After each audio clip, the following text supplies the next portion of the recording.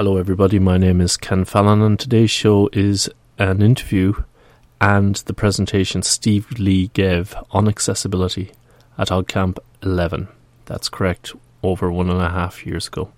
I'm not even going to bother to attempt to apologise for the delay in getting this show out. Without further ado, I give you Steve Lee. Hello everybody, my name is Ken Fallon and welcome to the OggCamp 11 again, OggCamp 11. I'm here with Steve Lee down in the basement. Steve, you're going to be giving a talk today?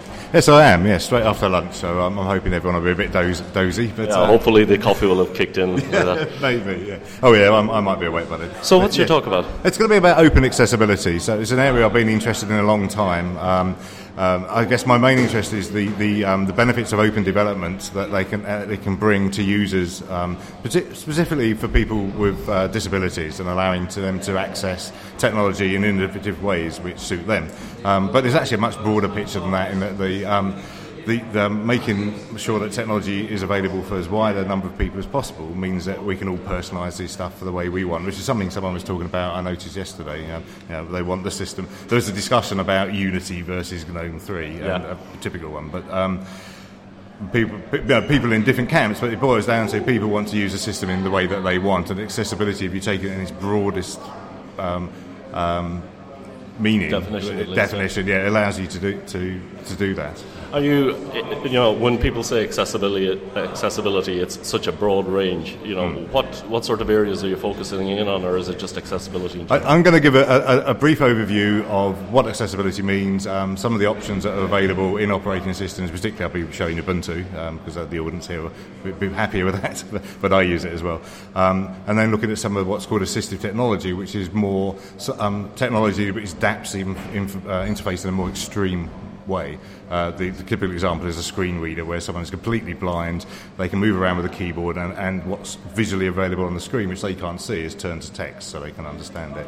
And I'll be showing some demos of some of the great open source stuff that's around. I know a lot of the people listening to the Hacker Public Radio Network will know that we've had some shows on accessibility in the past, and Ubuntu has had some criticism about the move to Unity and how accessibility was seen as a secondary issue. Do you hope to address that? I wasn't intending to. I was probably going to gloss over that because it was only limited time. But yes, you're quite right. If you look at the history of when I first got involved in open accessibility, there were two communities heavily involved with it. GNOME, who were really doing a lot of work to make sure that the GNOME desktop was fully accessible, and Mozilla, who were making sure that the browser, because when you think about web, there's a whole stack, and I'll be covering that, but everything needs to be accessible, all of the bits. They all need to work together.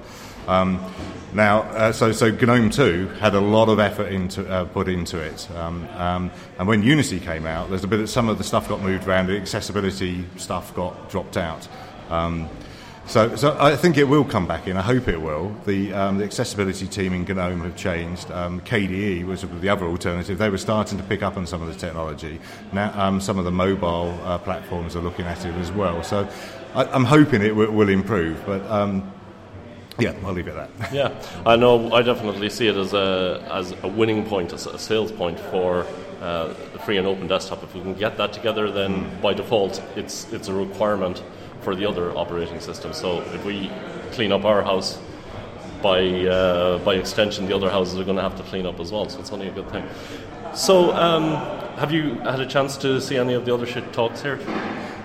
Yes, what did I say? I was very interested in Karen's one, who's actually now the CEO of GNOME, which I didn't realise. I'm a bit out of touch at the moment. I knew Stormy quite well.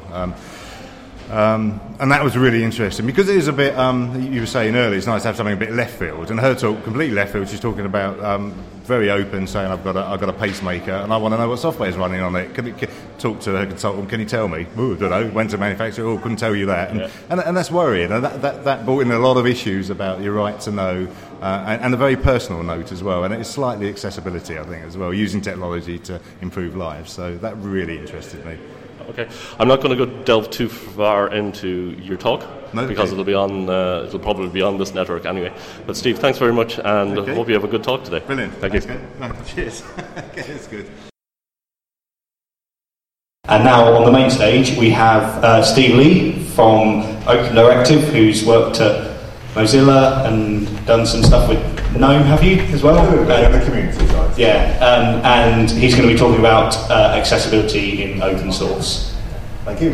Hi everyone. It's good to see so many of you here. Right. Yeah, so I'm with Open Directive. We're a new company. We just set up, myself and Ross Gardner, who is the Boss Watch, the higher education advisory service of open source. My specific interest is open accessibility and has been for some years now. Just do a straw poll. I mean, does anyone want to put their hand up and say what they think accessibility means? Oh, I'm surely someone. Are you digesting your lunch? Being able to access. Yeah, okay. That's a good one. Yeah, people generally think of it in terms of giving access to people with disabilities, and that's an important issue. There's legal and moral reasons that you shouldn't exclude people. I'm going to take a slightly broader view than that, though that's a very important part of it. What I'm going to say is accessibility really is making sure that technology is useful by more people in more situations. In other words, if you develop some code, are any of you developers here? Any hands? There's a few, and the rest of you, I guess, are sort of users types, is that right? Okay. So if you develop some software, you obviously want as many people to use it, and certainly in open source, you want as many people to be users, because the users then can become contributors. So the important point is when you're designing some technology, or some software, as we think about that, is to put the users first. Think about the users, not the technology. And what that actually means is you may hear terms like universal design, inclusive design, and user-centered design. That means you're thinking about what the user is going to do, how they're going to interact with your software, rather than the bling, which is more fun usually technically. And as I said, normally accessibility is considered specifically for people with disabilities. Now the reason I've got disabilities in brackets is the disabilities are really a result of how people react to them, by how you design a software which excludes somebody. That makes them disabled, not the fact that they may not be able to see very well or hear very well. The other issue is that most of us are aging. Well, sorry, there are age-related issues. I'm aging, I don't know about the rest of you. And certainly I'm beginning to find now my eyesight's not as good as it was, and we're demographically we live longer. There's also, at the other extreme, because there's younger children who are using technology as well, and the way they interact with it is different.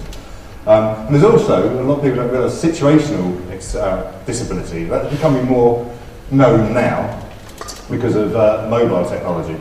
But, for example, you might be in a noisy environment, or you might be in a very bright, sunlit environment. And so that effectively causes the way that you interact with something. You need to change the way that you interact with something. In general, there are 4 areas of access that you need to think about when thinking about how people interact with technology. There's hearing. Now, the most computer technology is visually oriented, so if you have a hearing impairment, that is not such a big issue. If you're sight impaired, the same reason means you have a big problem.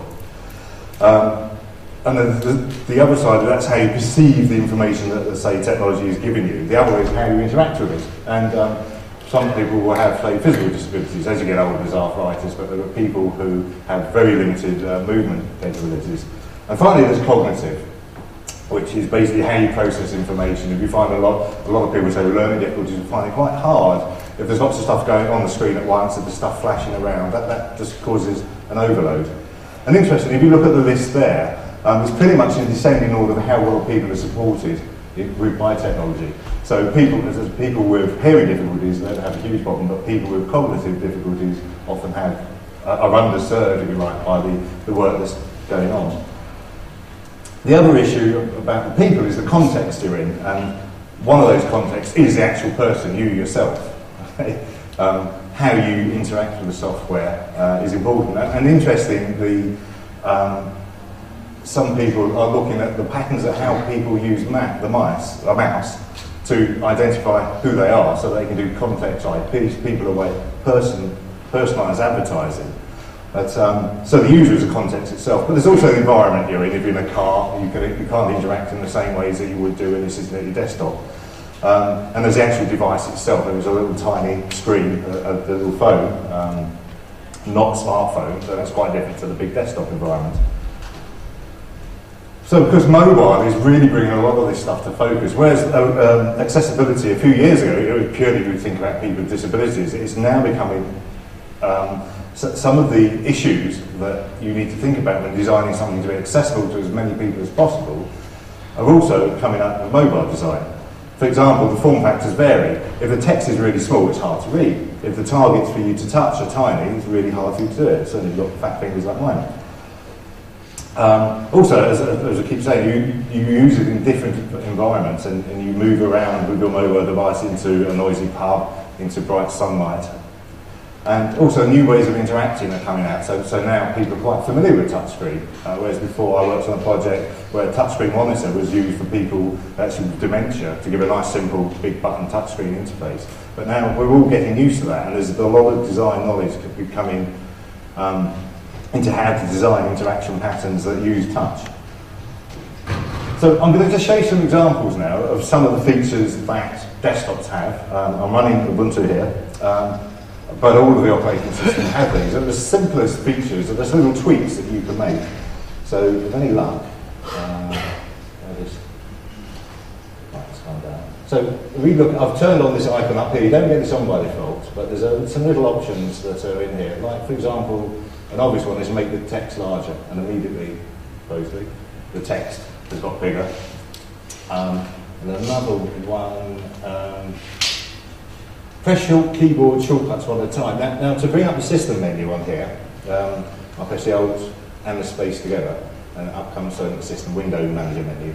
Talking the Windows terminology, aren't I? But if I press that one, I can. And if you can't press more than one key at once, I can now press the Alt followed by the space, and it happens. So these little adaptations, a lot of them in all operating systems, and you might not even think of them as actually as an accessibility option. For example, if I go into the system settings and we look at, it's funny because the screen's small, isn't it? There we go. So we go into the mouse settings. The very first one is left-handed, right-handed. So is that an accessibility option? Well, you could say it. How did you turn the icon on? The indicator? I think, pretty sure there's a whole bunch of stuff in there which isn't on by default. I can't get used to these new scroll bars. Does anyone actually use them? I thought I turned on the option to make them stay. So this is an accessibility issue, obviously. I think it's in this one. I think it's that one. That actually enables a whole chunk of technology underneath, which I'm going to cover in a minute, but I think that's on as well. I'll find out if not. Okay. But yes, is being left-handed a disability? Well, some people might say it is. My wife would be annoyed if I told her she was. But the point is, it's an adjustment made if you want to use the mouse in your left hand, you want the buttons to swap round. Okay, so that's some very basic, and themes. Most people are aware of themes. There are high contrast themes, which have a big difference between the text and the background for people who have difficulty seeing. So that there, if I can get rid of that. Hello, I'm now stuck with it. It's not fitting on the screen, is it? So. Oh, I did press it. Right. I didn't even realise I clicked on it. Use that option then, yeah. Right, let's just turn it off before I get even more confused. Oops, right. So there we go, that's some really basic options. So let's just do it. And another thing, you notice I'm using the keyboard. A lot of people like to use the keyboard, but if something's been designed just for mouse access, then that's a problem. Right, I've got the wrong one up there, I think. Is it closed the other one? Oh, no, there it is. Right. Okay. So what? There's another thing here, personalisation, and I noticed that in the panel section that we had before, there was a bit of a debate about I want Unity, I want GNOME 2 or GNOME 3. People want their own options, and you all, I guess, set up your desktop. I mean, some people don't, they just use the vanilla as it's come, but we all tend to set up things that work best for us. So there's this concept of personalisation, and all these things I've just shown you are really, you could say they're personalisation. It's just that rather than just, I prefer pink to green, it's, well, I can't actually use a computer, the text is too small because I can't read anything, or I'm left-handed, I'm going mad using the buttons around the wrong way. So what's important is the user interface is configurable, and what's even more important is you want it to be configurable on all of the devices that you use. And what would be even better, and I'll show you something that's hoping to do this eventually, is that your settings would follow you around from your iPad to your Ubuntu desktop to your television, that they would move around with you. Oops. Right. Now, assistive technology. Have any of you heard that term before? Yeah, okay. Well, in actual fact, I mean, a weir is assistive technology. It's technology that lets you do something. In medical terms, it covers everything from grab rails to help you get into the bath to highly complicated electronic technology. What I'm talking about here is whereas the stuff I just show you is sort of just tweaking the user interface, some people and some situations you want something more complicated, and that actually adapts the user interface into a different way of working. So a very common case, which people are now becoming aware of, is text-to-speech, where the speech is spoken out for you, and voice recognition. That's becoming almost mainstream now. Most systems have some sort of, and mobiles do, certainly, sort of Google Maps. I can speak your destination and a lot of stuff on Android. For blind people, it's quite an extreme case because they can't see anything. There's people who are completely blind, have no vision.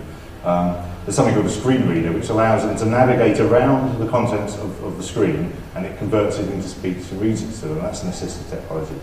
For people with really severe physical disabilities, there's on-screen keyboards. Now, you're all probably used to on-screen keyboards now for having a smartphone with a touch interface, but before, traditionally, they've been used before for people with physical disabilities, particularly those who are very limited in their motion, and all they can actually do is just twitch a bit. So I've got a switch here, and you might be able to do that. Stephen Hawking is a good example. Now he's got a switch operated by twitching his cheek.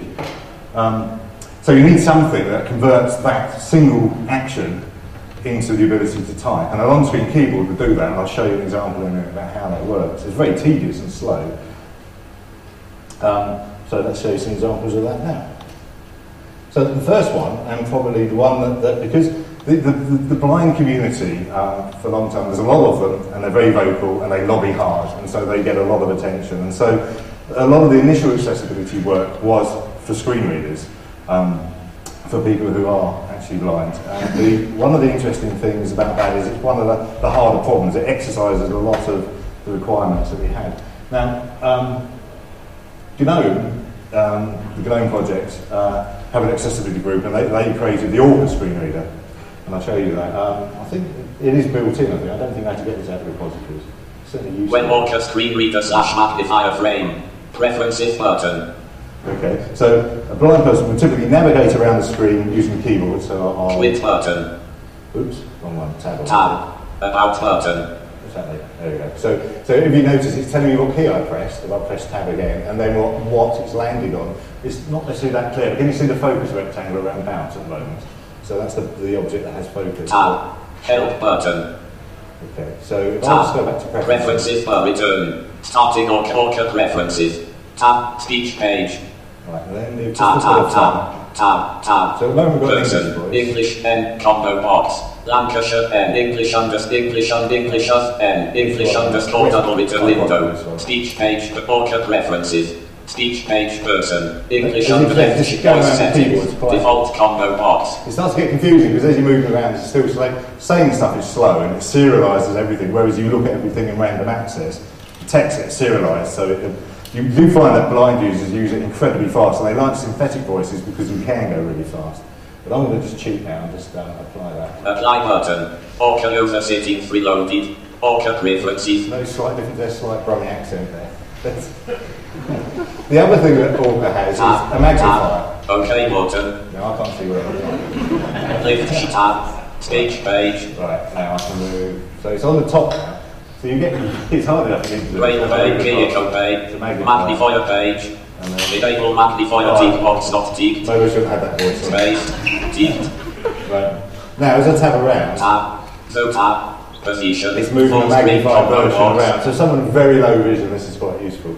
Now I've got to try lift scale factor, enable magnifier space, not ticked.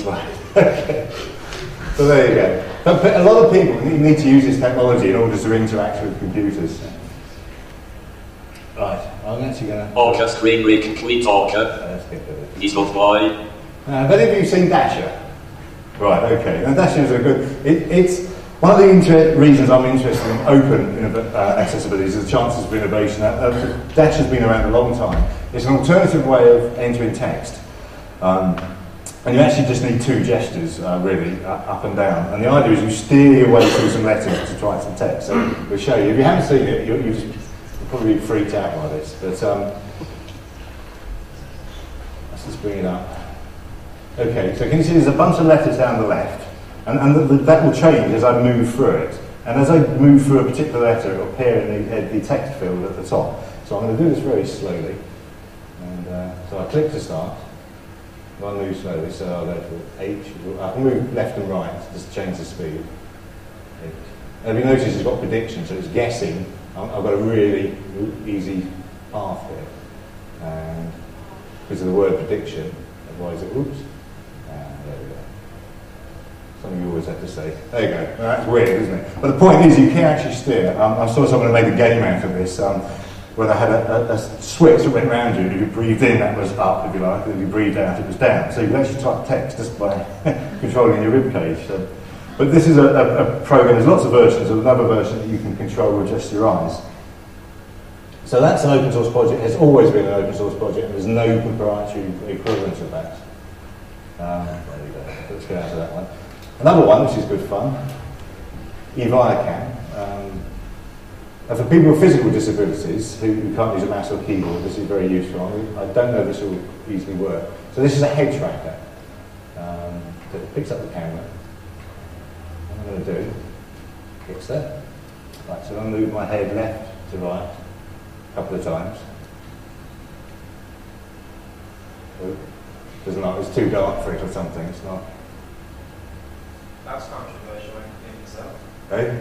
Remember the controversy of the HP webcam that couldn't detect non-white people? Oh right, okay. Is that the same problem? I'm not going to work now. It's just the lighting conditions. Right, it's really not going to work now because it hasn't. This one wasn't in the project, so I had to build this one. Right. So it's not going to work really well. You can see the pointers now moving around. And then if I want to run something like the help, hold on, okay. There's calibration. Right, if you notice, I didn't click, I just dwelt. There's something called dwell click, which is one of the options I showed you at the beginning as well, actually. If you can't click, if you pause, then it does a click for you automatically, so that brought up the help. But I'm going to get out of it. Right. There's a load of options at the top. You can dwell on those buttons and change the. Does it do a left click? Does it do a right click? There's fighting the two. That's an easy way. Let's go to the bigger button. Oh, escape. No, I thought. No. Finishing up the screen. Oh, yeah, might be a good idea. There we go.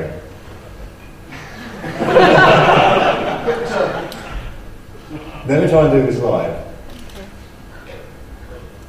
It has got lots of nice options. Oh, no, it's still there. Right, okay. And one more block. This is quite an old creaky GNOME program, the going on-screen keyboard. There's a version on board that comes with this, but the point of this one is, again, it's for people who just use these switch devices, and it has a mode called scanning, and the idea is that things are automatically selected. There's various ways this can be done. And when it's at the right point, you activate the switch. So, now I'm not actually going to use it with a switch. I've got it set up to use the left and right mouse buttons. So the left button will start the scanning, and the right button will... Oh, can you see that? Sorry, it's right down below. That's, can everyone see that? Okay.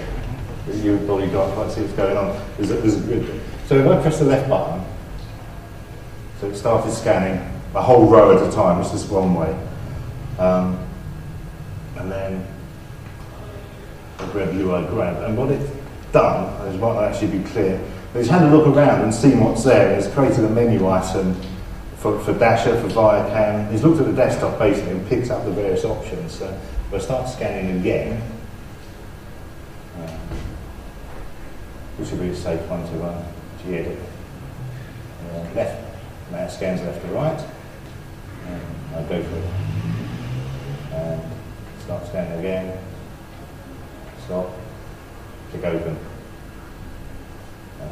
Oh, there you are. And G-edit's come up. So if you like, this grid is acting as an overlay between the user interface and the switch, and it means that somebody who's got very limited gestures can interact with the computer, but boy is it slow and hard work. So, how am I doing by time, by the way? I've got a bit lost. You've got 21st. Right, okay, good. Let's start the time ending. Oops.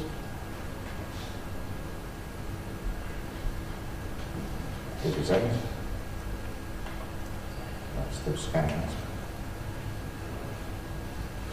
Put it right there. Okay. So I'm going to have to get out of it by again. Oh.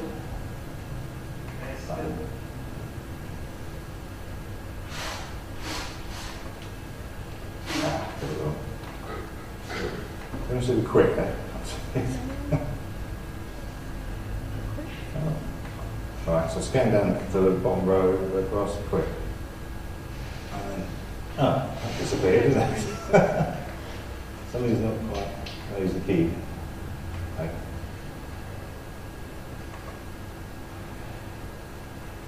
Sorry about this. Obviously, not a GOC user. The trouble with GOC is it's got very old and creaky. Hey! That's it, gone. We'll get rid of that for now. Okay, so back to presentation. Oops. Okay. So now that's the desktop, and I just want to show you something quickly for videos because access to media as well is an issue. Now I'm going to show you a video. I'm just going to show you a quick clip and stop it. We all use technology every day. A person at a library computer, a person using a mobile phone, a person buying a train ticket. And we're using it to do... Right, okay. Hopefully you saw that. Did you notice anything about it? Yeah? So there's a couple of things going on there. I'll play it again. We all use technology every day. A person at a library computer, a person using a mobile phone, a person buying a train ticket. And we're using it to do more... Okay, so if I play it again and turn off the sound, which would be the case if you're deaf or if you're in a noisy environment, that's the sound turned off. Hopefully you can still make some sense of what's going on.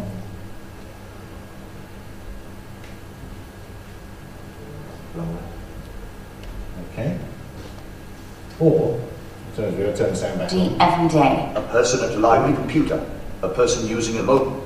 We all use technology every day. A person at a library computer, a person using a mobile phone, a person buying a train ticket. Okay. So the point is, when you couldn't see it, there was something going on describing to you. So there's two technologies there. Closed captions with the text at the bottom, which is designed for people who are deaf. The subtitles of closed captions are the same here. In America, they actually are slightly different. And there's audio description, which is for someone who's blind, and when you couldn't see it, or when you're in a very bright sunlight, which is telling you what was going on the screen. And there's actually a very interesting Mozilla open project called Universal Subtitles, which is sort of crowdsourced. The idea is you go to a YouTube video and you add these accessibility features to them.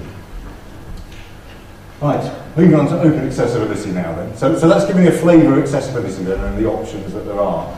Now, as I say, what interests me is open accessibility, and why I'm interested in that is because of what open development potentially brings to users of assistive technology.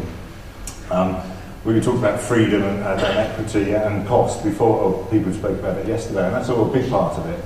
But something that really interests me, I think, is the possibility of users being involved in getting the innovations that they want. With open development, you can get users. Now, there's obviously, traditionally, there's a whole debate, isn't there, around whether it is just suitable for non-technical people to be involved, but that certainly can happen. The other thing is speed and cost of development. There's an awful number of what I call communication devices. I showed you that on-screen keyboard. There's devices which are basically an over electronics with an on-screen keyboard, and you can press buttons and it talks to you, or helps you communicate with someone else.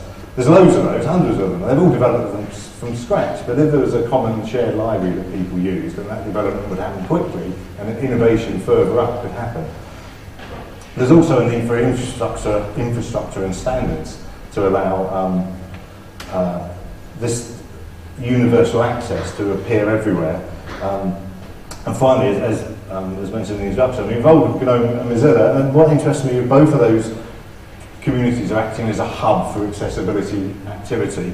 GNOME on the desktop introduced a lot of the technology which other people are interested in, and Mozilla have been doing it for the web as well, and the two obviously need to go together. Now, I'm going to get techie now, I'm afraid, so those who aren't that technical, you might want to nod off for a second, but there's something very important called the accessibility APIs. Now, an API is just a mechanism whereby two bits of software can talk to each other in a known way, with a contract, if you like. The accessibility APIs are a way that some external software can look at the user interface, and it does a number of things. It allows it to explore the interface and see what buttons and menus and things are around, what state it's in, what the user's doing at the moment. Has the user pressed a button, get a notification of it, and also to do the reverse, to actually control the user interface. This is vital for something like a screen reader, because if you may not have noticed it, but when I was tabbing around, when I moved to different buttons, the screen reader was getting told that, one, the focus had moved to another button, and also could go and look at the buttons to see what they were and find out what text to speak to the user. So this is a critical component for assistive technology. It's also happens to be absolutely brilliant for testing.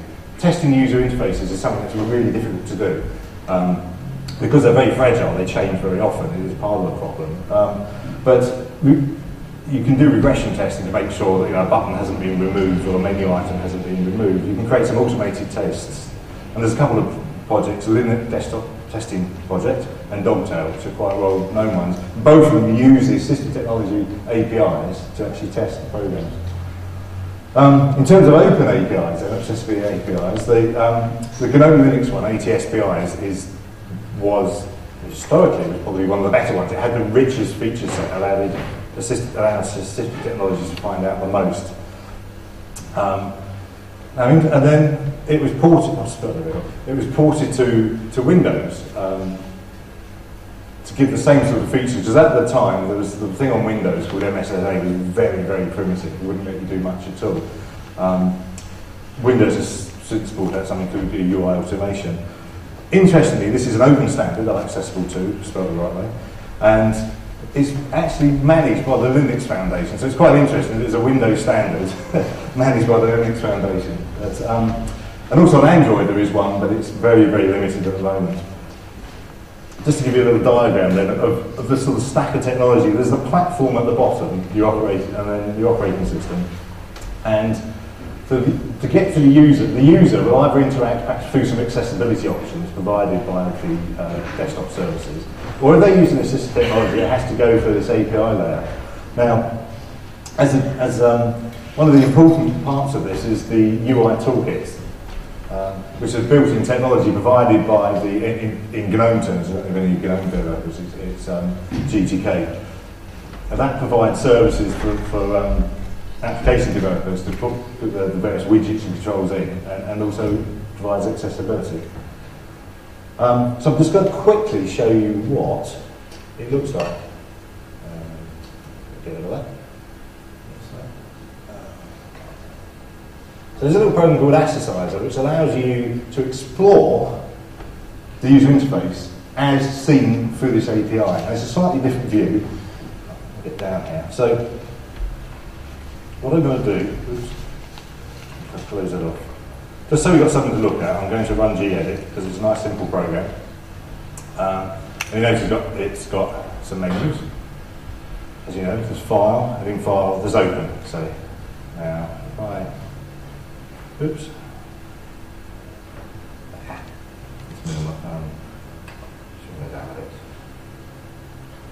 Excuse me. I had this all sorted out in one demo. Now we run Assisizer. Basically, it just displays everything, so it's just a hierarchy. Now, if we look here on the left, it's showing you all the applications it knows about. So down here, there's gedit. And I can do various things like explore what's in the interface. So I'm going to look, let's say I want to look at the application interface. No, sorry, I'm in the wrong place. I want to actually look at the interface. Now, this gedit object, or the application, exposes No, let's go down a bit. Exposes various things that you can do. Oh, sorry about this, it's shrunk so much.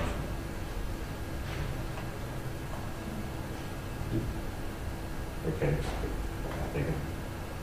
Okay.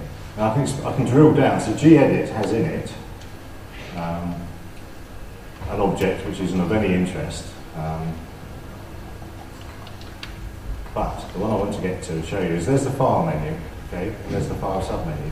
And you can see before it's flashing up red just to indicate where you are. But all I wanted to show you is, so this allows a developer to look around the application and explore it. So it's really a techie tool. But one thing you can do, which is a bit of fun, if you look in the file menu, although it's not visible on the screen at the moment, I can still explore it. And there's an item there called new. Now the new thing has an action on it called click. And if I perform it, and what's going to happen now is this program here is remote controlling gedit and will bring up the menu. He says, okay.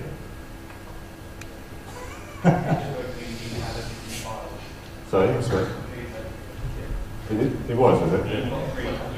Oh, I'm doing new, so it's supposed to be opening. Yes, you're quite right, thank you. Opening, that was. There we go, so it's brought out the open menu. Thanks. So that's a geeky tool, I just wanted to show you that. Right. Finally then, web. Now, there's a lot of activity with web accessibility, which is good. There's a lot of noise about it at the moment, and I haven't touched on that, that's quite deliberately, but we need to just cover it a little bit. One of the important points is that W3C's activities and standards have always been accessible, have always been inclusive. Think of it at the basic, originally it was up to you, the user agent, to decide how to render the information the best way for the user. But because the browsers need to understand, implement those standards properly, and also web developers obviously need to use the standards in sensible ways. But the web browser has quite a hard job, which is why Mozilla's work has been important, in that they've got to not only implement the web standards, but also the platform standards like the APIs. But one thing that looks very interesting at the moment is web apps or web widgets. Even Windows 8 looks like it's going to be webby. So it looks like these are the technologies to look at, and we're in an open directive, we're quite interested in them. One of the advantages of them is they deliver a widget you can run on a mobile phone, you can run it on a desktop in a container. And they're a chunk of user interface. So they're good in terms that they're a reusable component, and they can encapsulate good practice. So if someone creates a really good, accessible, usable widget for logging, say, well, that's a very simple solution, then that can be reused by developers. And there's a project we're involved with called Raven Contact. Just to show you complexity, if you introduce all I've done, inserted the web layer into this stack between the user and the platform, and suddenly you've got these different APIs. You've got user interface toolkits, which are useful, and I'll come back to them in a second. And they've also got platform APIs, which are coming off now, becoming available in the mobile space, so that you can access the camera or the geolocation. And the advantage of widgets is that they can encapsulate all of this technology and best practice. If you are a developer, just a few hints. Put the users at the centre of your design, that's quite important, and at testing. Make sure you test with a wide range of users, including people with disabilities.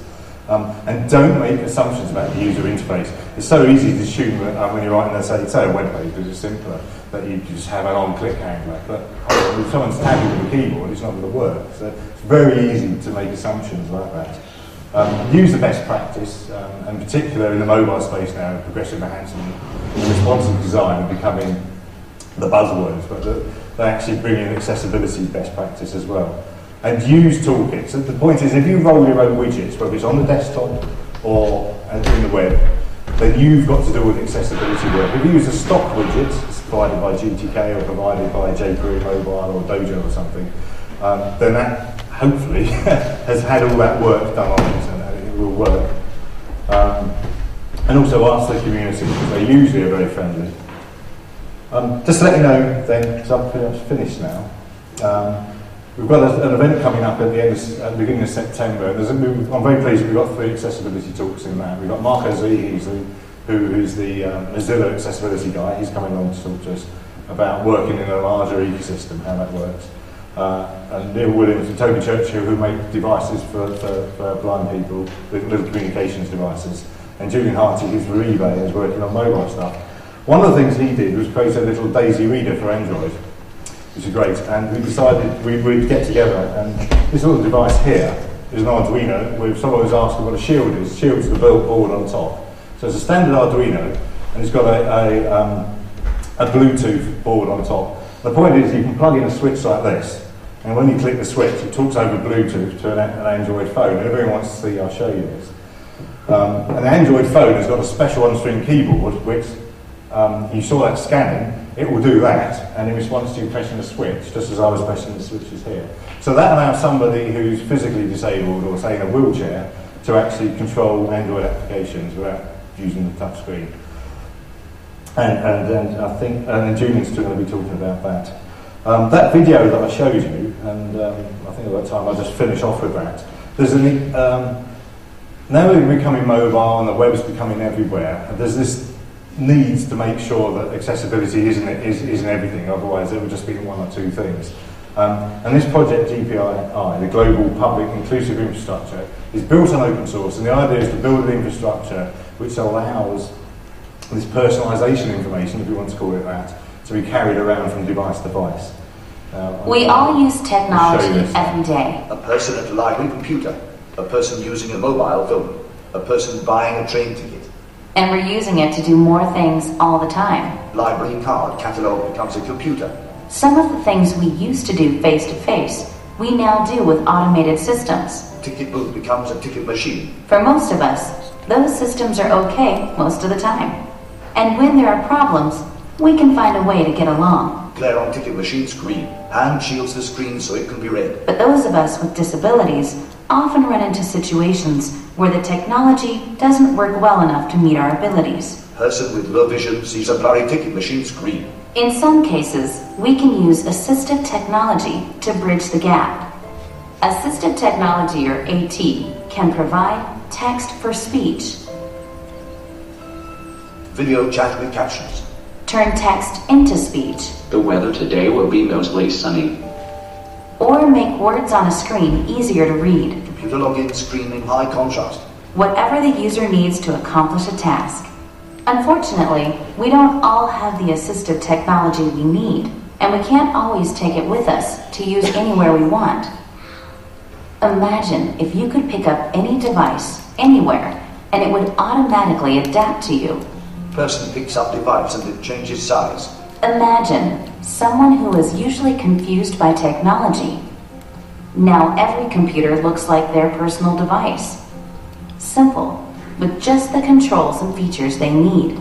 Complicated computer screen changes to a simple version. Imagine a student who has to use computers in different labs and classrooms. If all of them worked exactly as needed. Student in 2 classrooms. Each computer becomes accessible as she needs it. There's a way to offer accessibility solutions to more people in more situations. We call it the Global Public Inclusive Infrastructure, or GPII.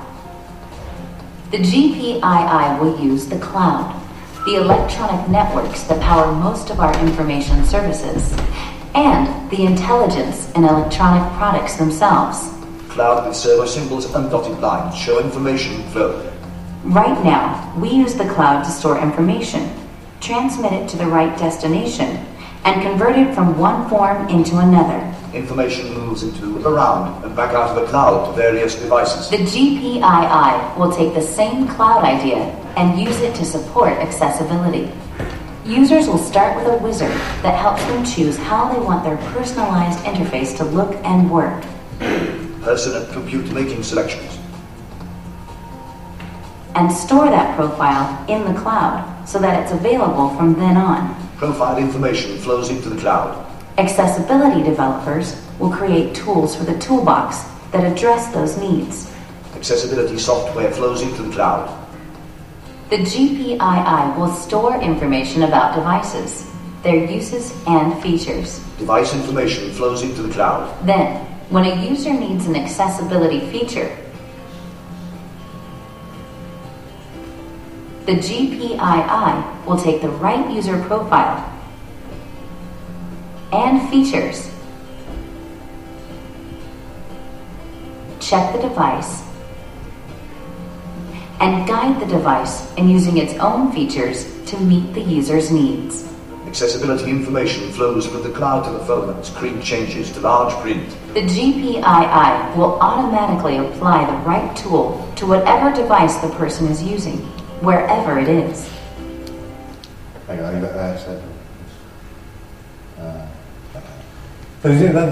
It sounds simple, doesn't it? But there's some huge technical problems there. And it's a big ask. If it's successful, I think it'd be a real game changer. It's some of the concepts have been rolling around for a long time now, but there's a European project being funded to implement some of the components in that. I'm going to stop there. Are there any questions at all? Yeah, Alan. So, one question. When you were showing the various tools on Ubuntu, for example, is there not a better way to do this, which would be actually to produce a distro for people with blind visibility issues and a distro for people with motor, rather than trying to put everything into the same package? Yeah. Okay. There's a number of issues. Most people, when we talk about the people with disabilities, that they don't necessarily want to use a special tool. They want to use the same thing that all their mates and friends are using. So on the desktop, they want to use Ubuntu, or they want their mobile phone. They don't want that clunky. Remember those blue 3-wheel vehicles that used to go around? We used to go and move things at school, so that's one issue. Another issue is that these programs have been developed anyway, so they might as well be in there. There was one issue that's been contentious for a long time, is that APIs that I talked about, you need to turn them on, and it can have a speed impact on everything that's going on. So by default, that is off, and that has been argued a long time. It's better to have it on because it gets tested more by everybody who tests and develops it. And I don't think the performance is a problem now. Another issue is that people need... Some people want non-assisted setup. So there are people who want to be able to install and run Ubuntu from scratch with no vision. And there is, I don't know what the state of it is now, it got very close to being possible, because it means getting you need to get right back to the startup stuff and make sure it's all accessible. However, having said that, there is a guy, Tony Steele, who's created FreeILinux, which is a distro specifically for people who have visual impairments. So, I mean, it's horses for courses, really, but there's a lot to be said for having the stuff in there for anyone to use. Potentially, they could be useful for other things, like that head tracker thing could be useful in some. I can't think of a good example at the moment, but you never know. But that's a good question, though. What else? Yeah. Oh, right. Yeah.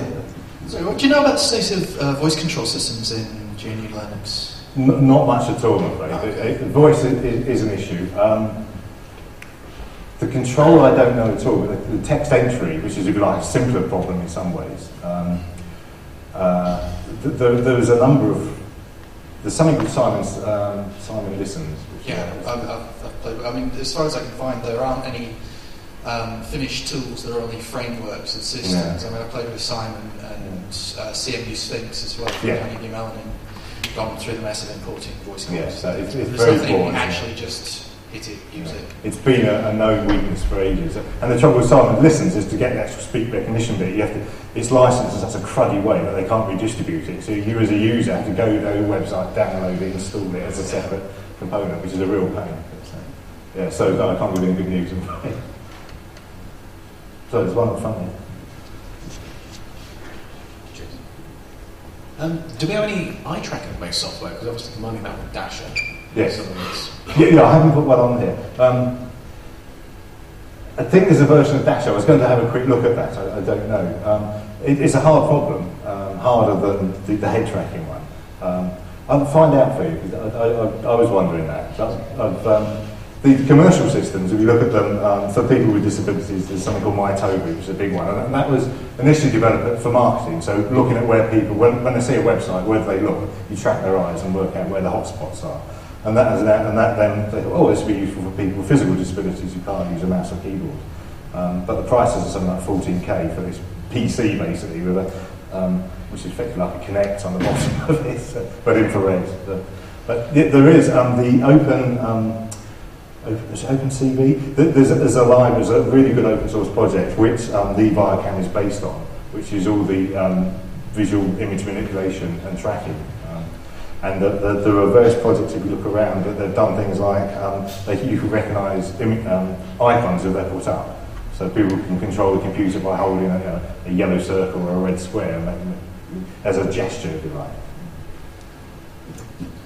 I was going to say, as a follow-up point to your point, I saw a project by, I don't know if it was a year or two ago, by Graffiti Research Laboratories, using OpenCV called iWriter. They wrote it specifically for a friend of theirs who had locked-in syndrome, and they built the whole apparatus as an infrared adapted webcam. Was that the glasses one? Yeah. For the graffiti artist? Yeah, as far as I know, it used OpenCV, so it could be pretty easily adapted to use an on-screen keyboard. Yeah. That was a really good project, wasn't it? And I was going to say, a lot of projects, a lot of good accessibility solutions work like that. They're something for someone specific with specific issues, but then they become more generally useful. I was also wondering, Accessorizer, the way it was able to look inside running apps and get access to all that. What is that underneath, and can we get? Yeah, that is the accessibility API, which is exposing that information. Now, what has happened is all of the inbuilt controls, like buttons and menus, and the tree objects in GTK, they expose that. They've been written so that they expose that information through that API. And this is one of the issues. If you created your own ones, it doesn't work. If you want to play around a bit, look for Py80SPI. This is a Python library, which makes it really easy to use. So it's Py80SPI. And also have a look at Dogtail and LDDP, because I think they're both Python and they both use that. There were various mechanisms into it. Like GOP uses a really antique way, C-based. Which is one of the problems with it, is now depreciated. Okay. Any more questions? Thank you very much. If you have got any questions or are interested in any aspects, do please ask them. Okay, thank you.